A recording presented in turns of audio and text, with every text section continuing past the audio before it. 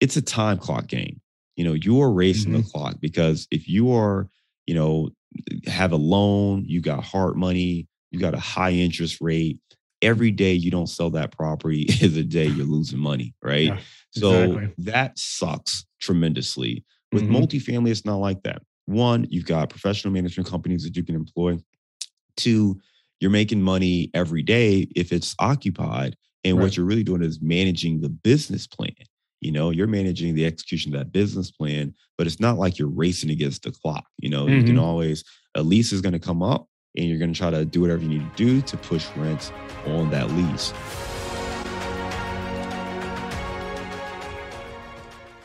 Welcome back, everyone, to the Passive Road to Retirement podcast. I'm your host, Andrew Jarrett.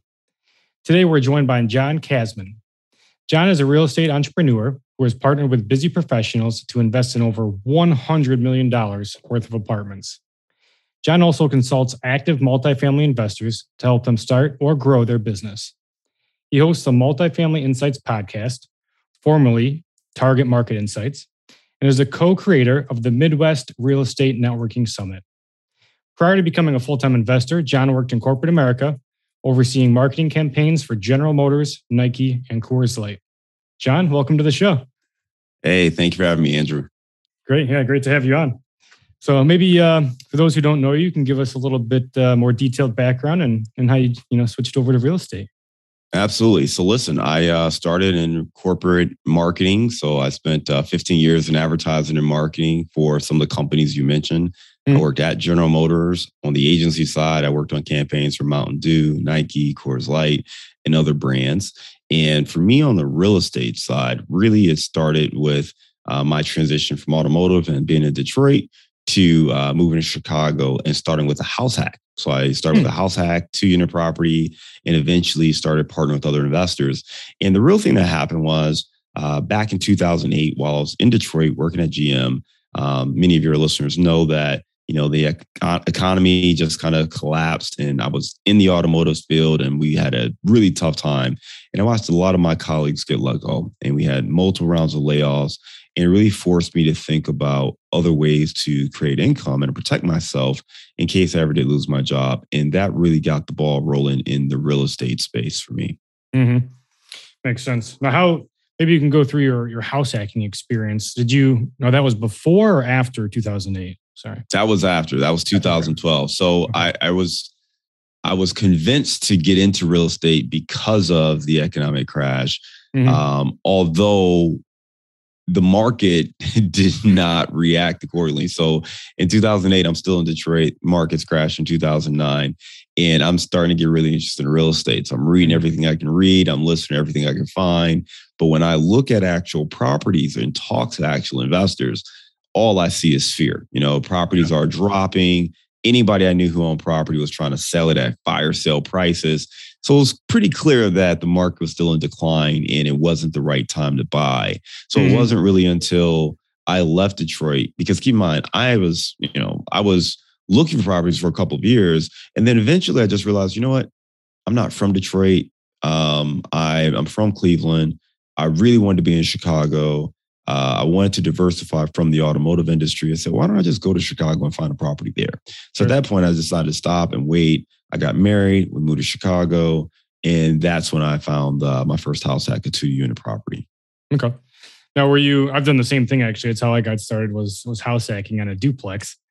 So maybe you can just kind of go over the finances of how that worked. Were you getting paid to live there with renting it out or breaking even, or, how was it for you? Yeah. So, a house hack, for those who are not familiar with the term, is just living in one unit and renting out the other units, right? So we bought a 2-unit building. We lived upstairs. We rented out downstairs property. I think the property, we were paying about $2,400 a month on the mortgage. And my first floor resident paid about $1,400 or $1,500. So they paid the large majority. I paid about $900. But that includes taxes and insurance and everything else. I just remember the total mortgage number. So that includes all of that stuff, right? So we're out of pocket about $900. But one of the strategies I think is really important for people is, if you're going to take this strategy, live in an area where you want to live. Right. I think a lot of times people try to just be all about the numbers and sacrifice so much that their quality of life takes a hit. And if you haven't built up momentum, it may be too much for you too fast, right? So we lived in an area called North Center, which is a really nice neighborhood in the north side of Chicago. And that area saw a huge amount of appreciation over that time. And what ended up happening for us, we fixed up our unit, fixed up some other things with the property, and that property actually appreciated in value significantly to the point where we were able to take out a 6-figure line of credit on it. Nice. So I really think it's important to invest in areas where you do want to live anyway. Because you won't feel like you're really sacrificing that much, particularly if you already live in an apartment. That's an easy transition then. Yeah. But then also you're going to have residents who are like neighbors, right? They're going to be like-minded individuals. They're going to take care of their stuff. It's not like you're going to have them banging on your door at 3 a.m. to, come fix something that's really minor. So I think that's really important as well. But on the number side, we bought it for we bought that for $362K. We put 3.5% down, so not a whole lot. Yeah. And we actually got a seller credit at closing because there were some things that we needed to get fixed. So we actually got a check at closing instead of we got a check at closing. We put down our initial deposit. We went through our due diligence. There were some things that we wanted to get fixed. The furnace was old. We knew it was going to blow. It actually went out 3 months after we bought it. But the furnace was old. There were some other things that we just wanted to credit for. So we ended up leaving closing with a check. And then we had saved up so much money for the down payment, and we only had to put 3.5% down. We assumed we had to put 20% down. So we had cash to put back into the property for the renovations. So that's exactly what we did. And like I said, by doing those things, we were able to create enough equity where 2 years later, we pulled out a 6-figure line of credit. That's incredible. What a great strategy too. Walking away from closing with a check. You can't beat that. Yeah, it doesn't happen all the time. It's a great strategy if you can replicate it. Yeah, exactly. So what happens next? So you pull the line of credit for 6 figures, and I think you said you started flipping houses after that, right? And so the next move was a 3-unit rental, right? So and for us, the house hack was great, but it kind of felt like cheating, right? Because the numbers didn't really matter as much. I was going to need a place to live anyway. So it was like, okay, this is fine. We can fix the stuff if it's something super minor. If it's a little bit more involved, we can get some handymen involved. But the 3-unit property was a pure investment, right? So that one, the numbers really did have to work. We wanted to make sure that the property is something that we can manage. And my wife was pregnant with our first child at the time. So I didn't want something that would be time consuming, where it's heavily involved in the renovations and I'm over there all the time. So we bought something that was more stable. And in talking to our real estate agent that we found, and she had, carved out a niche, focused on 2 to 4 units. So she found a 3-unit property from another one of her clients. And she's the one who actually told us that we probably had a lot of equity in our first home. We didn't believe her. It had only been 1.5 years. So we just didn't believe her. And she was like, no, when did you buy that? How much you buy it for? She's like, I think you have a lot of equity in that. And I'm like, yeah, I don't think so. And she's like, no, I think you really do. So we bought the 3-unit, and then we refinanced, or we looked into it because she kept pushing us. So we did. And we realized we actually did have a lot of equity. She was right. So that opened the door for us to go out there. And at that point, for us, once we realized how much equity we were able to create in that first property, it made this real estate investing real. And it made it something that we wanted to do a lot more of. So then the strategy started to evolve. And then we started to, read even more and network even more and connect with more people and, think about mentorships. And at one point, we considered paying a huge amount of money to join this really big, massive, nationally known mastermind. And instead, we decided to use the resources that were around us. And ultimately, that led us to buying an 8-unit building, right? A commercial property. We managed professional management companies.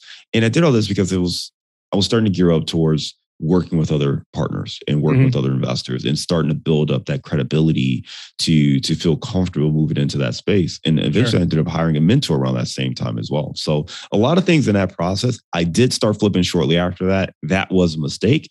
And we can talk more about that as well if you want to. Yeah, I would love to hear. I've done some flips in the past as well, but I'd love to hear your experience and kind of why you decided to to go multifamily versus single family flipping, if you don't mind? Yeah. So for me, I think it comes down to your goals first and foremost. A multifamily was always the thing that I was focused on. It's everything we were doing up to this point. Small multifamily in the residential space, but still multifamily. And the flipping for me was only a means to an end. And the goal there was to generate enough income that I could put back into multifamily. And I remember talking to a friend of mine who has started to build a pretty big multifamily portfolio. And her advice to me was everyone she knew either did one of two things: bring on partners or flip properties and then take that flip money and put it into multifamily. So I decided to try to do both. And I was going to talk to investors, but at the same time, I was putting my money into some flip projects so I could try to flip that capital. Sure. And the issue was that relied on me trusting and fully relying on another partner, a developer.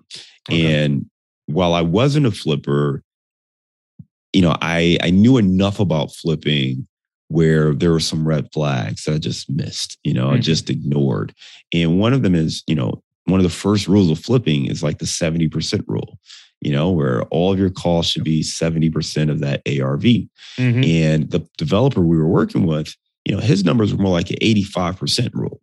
Oh, wow. So I'm like, hey, how are you able to do this? How are you making sure that there's enough cushion here where we can make profit? And the feedback that I was, don't worry about it. And at that moment, I probably should have worried a lot more and figured out what my options were. Right. But this person had a track record and I had interviewed them and I'd seen projects they'd done. And I talked to other people that have worked with them, right? I was talking to the contractor. So I felt comfortable because I could see it and I can touch it and I was right there. Sure. But it just still wasn't making sense to me. And my lesson there is if you really aren't passionate about something, make sure you take even more time to vet the person you're going to partner with. But make sure that, again, if the things you do know and the things you have learned, if that's being pushed aside, make sure you get a real answer. If something like the 70% rule, if someone's saying, hey, that doesn't work or we're not doing it because of this, let them explain it and then see how comfortable are you with that explanation. If it doesn't sit well with you, walk away. If it does make sense and to say, hey, here's what the numbers are going to be, or because we're doing X, Y, Z, it's a little bit different. Okay, great. But they should be able to explain that to you. And if they can't, or they're unwilling to, that should be a pretty big red flag for you. Yeah, that's great advice. Absolutely. So how'd that end up working out? Did you? No, they were terrible, man. What do you mean? What do you mean? It's terrible. Was that not clear from the setup? No, they didn't work out at all, man.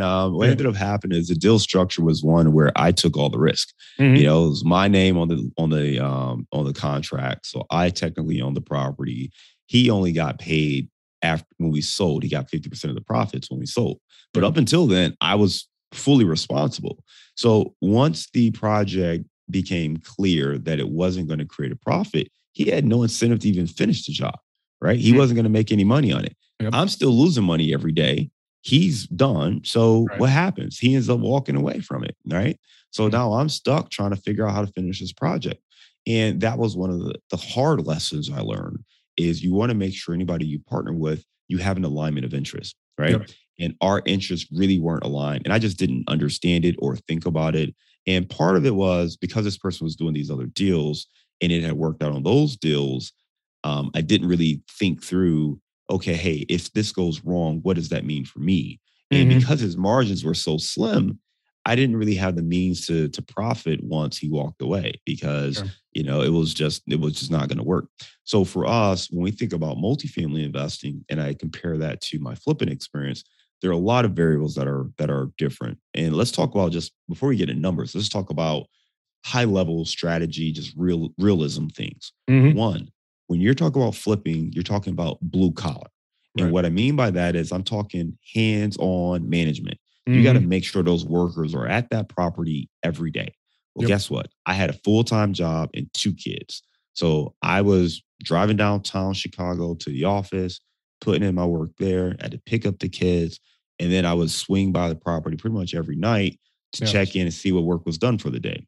And if no work was done for the day, then I'm calling to say, hey, why was no work done for the day? But at this point, it's late in the evening, right? Right. So then some days, now I'm working from home or I'm trying to work from the property or I'm, coming over there on the weekends. And it's just really tough to manage people hands-on from that standpoint if you're a contractor is either A, not on it like that. So again, it was great when I had a partner who was doing it, but once he walked away and I had to do it all myself, it became very difficult and challenging to get that project finished, right? Sure. So that's one thing, just understanding the real nature of the flipping business.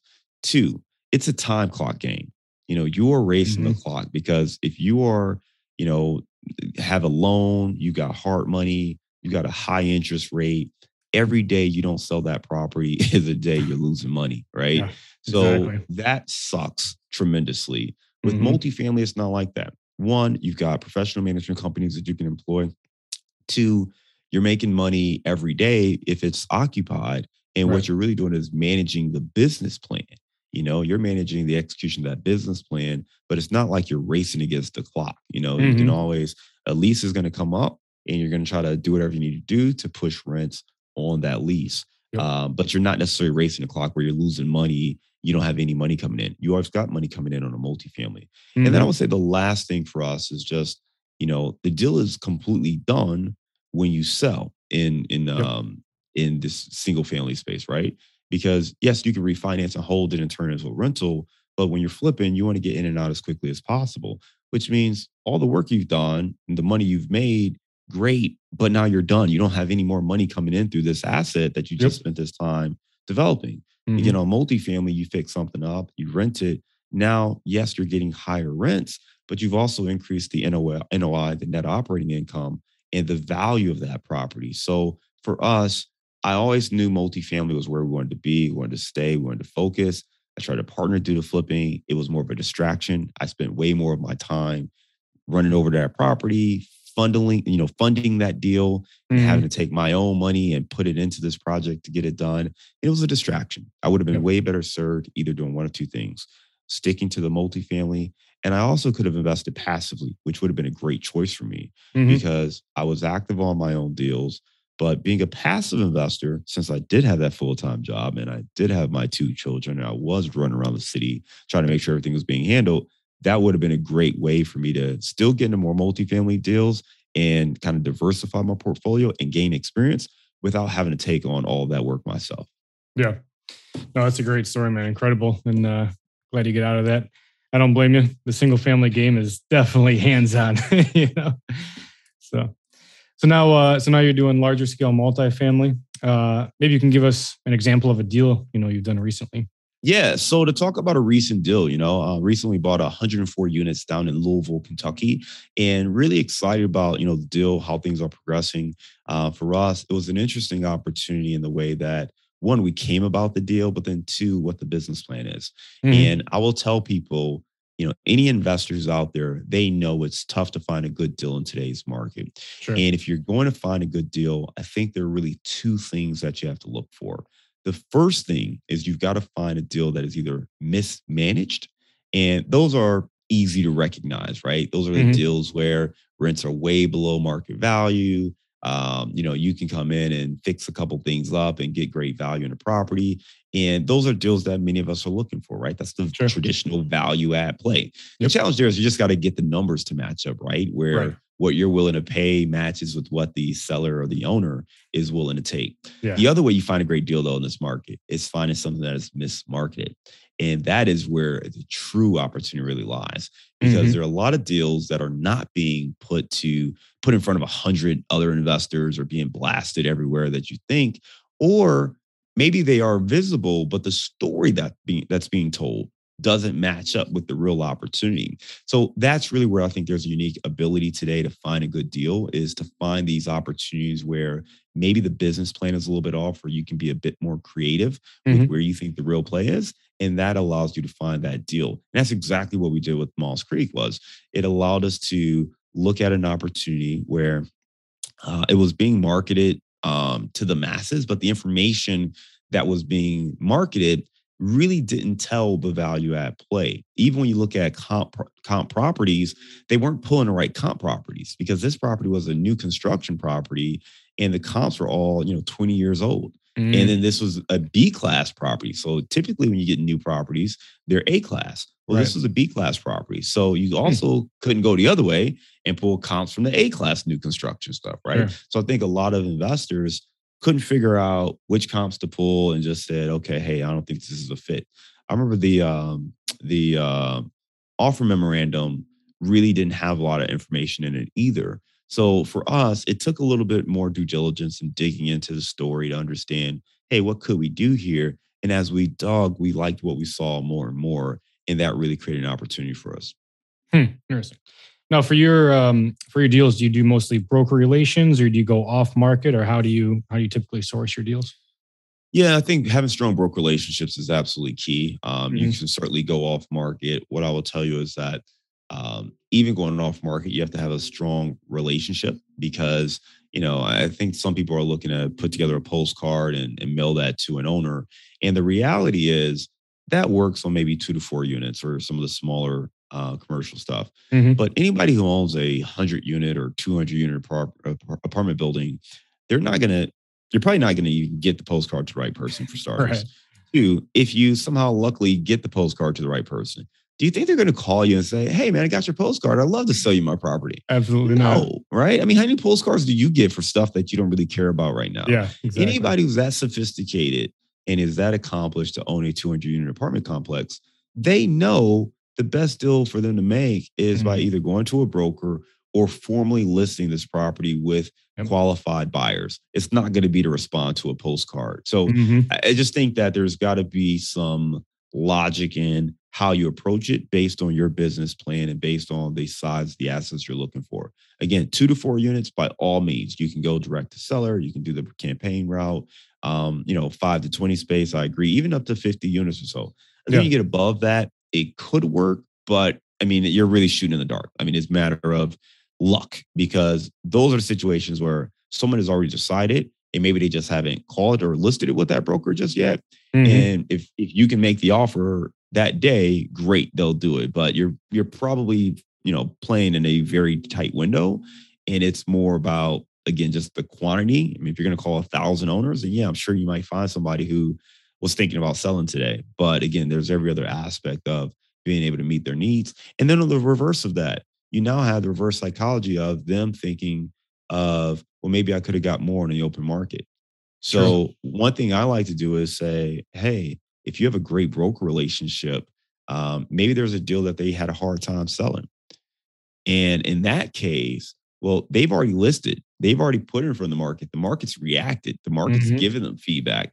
Yep. Now, maybe you could come in with something that's a little more, if you want to say realistic, we could say realistic, but maybe they're more willing to work with you on their number if they've had a chance to put it in front of the market. But until they have that, there might be a little bit of remorse on their part where even if they agree to a number, maybe that sales process or that closing process becomes challenging because in their heart, they're concerned that maybe they're leaving a lot on the table. Hmm. I totally agree with you, especially any sophisticated seller these days with the market conditions is going to go to a broker. They're looking for top dollar, 15, 20 offers at least. So I agree. So now you're out of your corporate job and you've done, quite a few deals now. How has the passive income affected your family life? Has it made, I mean, obviously quite a big difference in your day-to-day life, right? Well, it's giving me more flexibility, and I think that's really the key. When you talk about passive income, the way I see it is it's really about getting passive income to pursue your passions, right? Hmm. And if you have family that you want to spend more time around, great. If you want to golf or play tennis or some sort of sport, great. If you have other leisurely activities you want to do or traveling, great. It doesn't really matter what you decide you want to do. It's a matter of how do you create the flexibility and take more control. Sure. Kind of going back to the start of my story when I was in automotive, one of the challenges that I saw was all of my peers who were more successful, right? My bosses, my peers, the people who had been at that company, none of them looked happy to me at that time. And it was tough for everybody, right? There was a lot of Yeah. anxiety going around and your job was always on the line. We had to hit, certain sales numbers. And I get it. I'm not knocking that. What I'm Hmm. saying is there was not a single person in the organization that I looked at and said, you know what? That person looks happy. I want their life. Oh, that's not true. There is one person. His name's Jack. And Jack always had a smile on his face. And I Hmm. love Jack. And I enjoyed talking to Jack. Jack was an older gentleman who eventually did take an early retirement, but Jack didn't need the job. Jack Nice. enjoyed the job and did it because he wanted to do it. Hmm. Jack owned some real estate. He owned some acres in different parts of the country, but I knew Jack had other real estate investments, and that gave Jack a lot of power and control. And Jack somewhat influenced me to say, you know what? don't be like the person with the big title, because Jack didn't have a big title. Jack sat in the row, next to my row. He didn't have one of those offices or the suites or whatever, right? Sure. There was no door in his office. Yeah. But out of all those people, Jack's the one that came to work with a smile on his face every day. And Jack probably had more money than most of those people as well. Probably. And Jack is the guy that I always wanted to emulate, not just getting that new title, getting that new bump and adding on the stress and anxiety just to have it. So for me, it was very important. And the reason it was important was so I could be a more present father, right? At that time, I didn't have kids, but I knew the kind of father that I wanted to be. And now I've got 2 boys. I coach my youngest in flag football. Oh, nice. And I get to be here, when they go to school and they come home from school, I get them. So my work day, I can schedule to start and end at the time they're away at school. Right. And I just think that's great for us. We can take trips, we can do different things together. And I think for anybody who's looking to create a life that they can control, you may not be in a position to quit your job right away, but I do think you want to be more like Jack, right? Figure out how do you create some passive income so you have a bit more power, you have a bit more options, and you're not miserable in a job. Or even if you love your job, at some point, maybe you won't love it, or maybe there's a change in your family situation where you need to be closer to someone. So for me, it's more about how do you insulate yourself from the things you can't control so that you have more control over the way anything can impact you? Absolutely. Yeah, time freedom is the number one thing people want. Once you hit your passive income number, even if it's $3,000-$4,000 a month, just to get out of that, or at least have a backup plan, is the way to go. So, what would be your number one takeaway from this episode you'd want our audience to absorb? I think the first thing is act with some intention. Be very intentional about what you want to get out of investing, assuming that you've already decided that you want to invest. So if you haven't made that decision yet, you should invest in real estate. Great. Sure. But there are multiple strategies. You could flip, you can house hack, you could get in syndications, you could be an LP or a limited partner in a syndication. You could be on the active side or a GP, general partner in syndications. Figure out what you actually want though. And then that should help carve out the strategy. If you're early in your career, early on investing, young person, I highly implore you to consider a house hack. I think it's a phenomenal strategy. You can get in on a deal with just 3.5% down. If you are a former military or military professional, you can get in with a VA loan with 0% down. Incredible. I mean, just incredible. You cannot beat these opportunities. This is free money, that you can pretty much get in on these deals that start building equity and wealth for your family. So that's one strategy. Flipping. There's nothing wrong with flipping. Okay. It's not my strategy, but there's nothing wrong with it. For me, it didn't work because I had a full-time job. I had, family, I had other obligations, and I just didn't have the ability to babysit contractors and workers and make sure everybody was there. And it was a race against the clock. And it just was way too much for me. And it wasn't building real wealth for us. Multifamily, though, is a strategy I think can work for most people, particularly busy professionals, whether you want to be a limited partner on a deal or you want to figure out how to be active. It can work. You can scale, you can hire professional management companies, and then it becomes how do you manage the managers? And that is definitely a big piece of what this business is. And you can partner with people. And this is all about teamwork and partnership. So get intentional about what it is you want to see in your life. What do you need to do financially to make that happen? And how can real estate help you achieve those goals? Yep. Well, my final question for you is, if you could step into my shoes for the interview, what's one question that you would ask yourself that I didn't ask you? Man, that is a great question. One question I would ask that we didn't really talk about, and I get it frequently, but how can you leverage the skills you already have to transition into multifamily investing? So for me, obviously, that is with marketing being my background, since I did 15 years in marketing. So one of the big things for me is every business really is about a brand, and we can say the word, but a brand is just how people view you. We all have a brand, a personal brand. If I say Nike, you think something, right? Might be great design, it might be athletic wear, it might be shoes, it might be the best athletes in the world, it might be just do it, right? All of those things are parts of who you are. A brand is the ethos, right? It's just the core of who you are. And some people may not see your brand the way you want them to see it. Maybe they only see one side of it.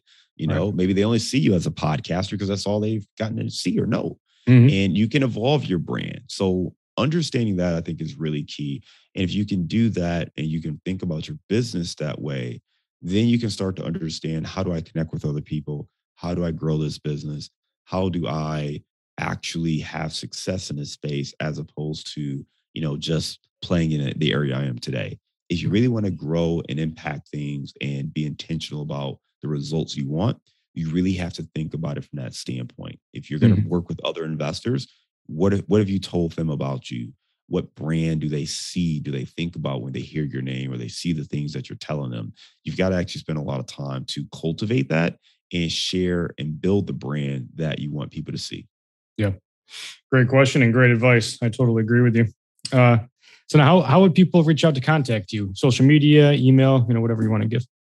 I think there are two things, right? One, we've got our podcast called Multifamily Insights. If you enjoyed this show, check out the Multifamily Insights podcast, where we get into everything you need to know about multifamily investing.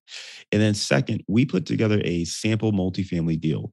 This is a syndicated deal. So whether you want to be, more passive or you want to be more active, I think it's a great way just to get your head wrapped around the terminology, the deal structure, what to look for, all of those kind of things. So if you ever had questions about that phase of it, check out our sample deal. It's casmoncapital.com/sample deal. Great. So now we get into our 5 to Thrive section. This is the last part of the show. It's a word association game. Basically, I just have 5 words. I'm going to just go through rapid fire and just give me the first word or phrase that comes, into your mind. Only caveat is you can't repeat your answer twice. All right. Ready? The first one is diversification. Necessity. Generational wealth. Priority. Nice. Apartments.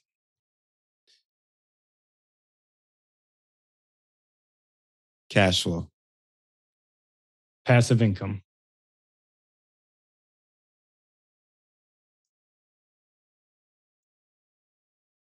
Transition. Interesting. And Casmon Capital Group. Integrity. I like it.